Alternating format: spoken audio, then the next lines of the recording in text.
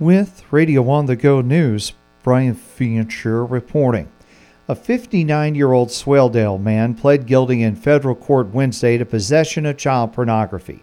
At the plea hearing, Thomas Allen Newman admitted knowingly possessing child pornography, including depictions involving minors who had not attained 12 years of age. In addition, Newman knowingly possessed material concerning the sexual abuse and exploitation of an infant or toddler. He admitted that he used Facebook to trade child porn and shared about 60 videos of such content. Newman was taken into custody by the United States Marshal, faces up to 20 years in federal prison. A sentencing date will be set after a pre-sentence report is prepared. The Iowa Department of Transportation working on wrapping up a major project in Floyd County along the Avenue of the Saints Highway.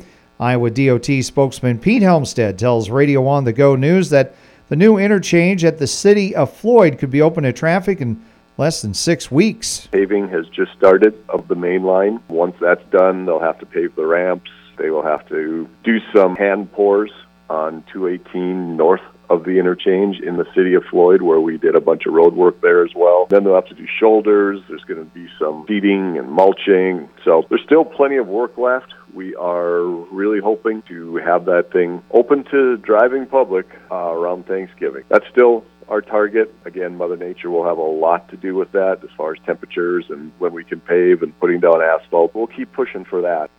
Helmstead says another project is expected to begin Monday in Franklin County. It'll run from the western city limits of Hampton to I-35 and Iowa 3. We're going to be resurfacing that road, and we're also going to be adding paved shoulders. The contractor wants to get in this fall and get the new shoulders down, so they are hoping to do that, like I said, later the month of October. It should take a couple weeks if everything goes well. Be aware of that. There will be pilot car and flagger there, and then they'll hopefully get those shoulders down and pull out of there for the winter and be back in the spring to do the resurfacing.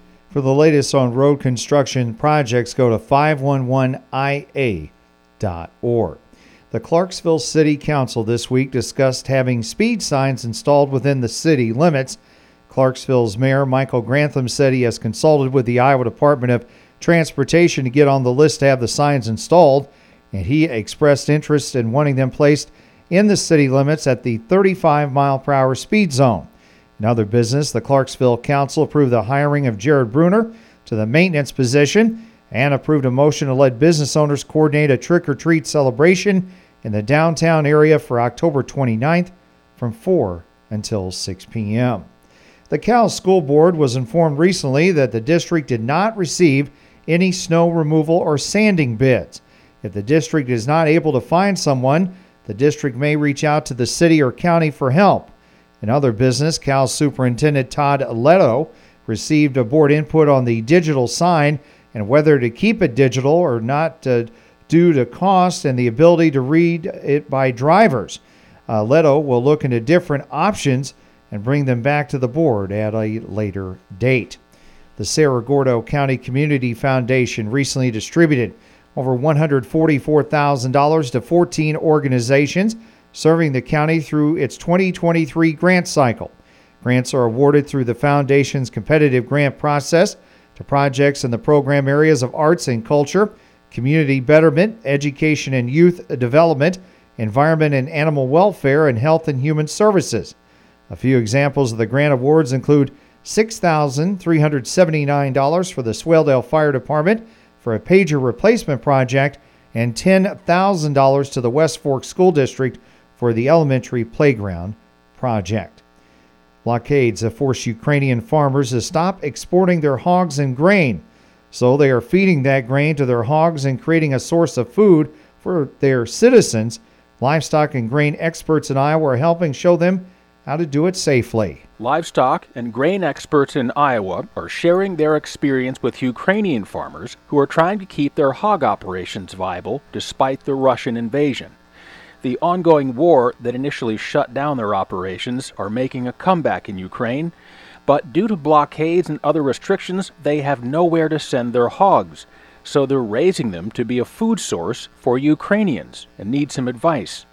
Justin Brown, a swine veterinarian at Iowa State University, gets up at 3 a.m. Iowa time to teach about 80 farmers from the Association of Ukrainian Pig Breeders best practices and answer their questions. With this kind of influx of new pig producers, there was a want and a need for more information on swine diseases and swine health and biosecurity. Ukrainian breeders say about 15% of the nation's commercial pig inventory was lost, leading to a 100,000-ton drop in pork production in 2022.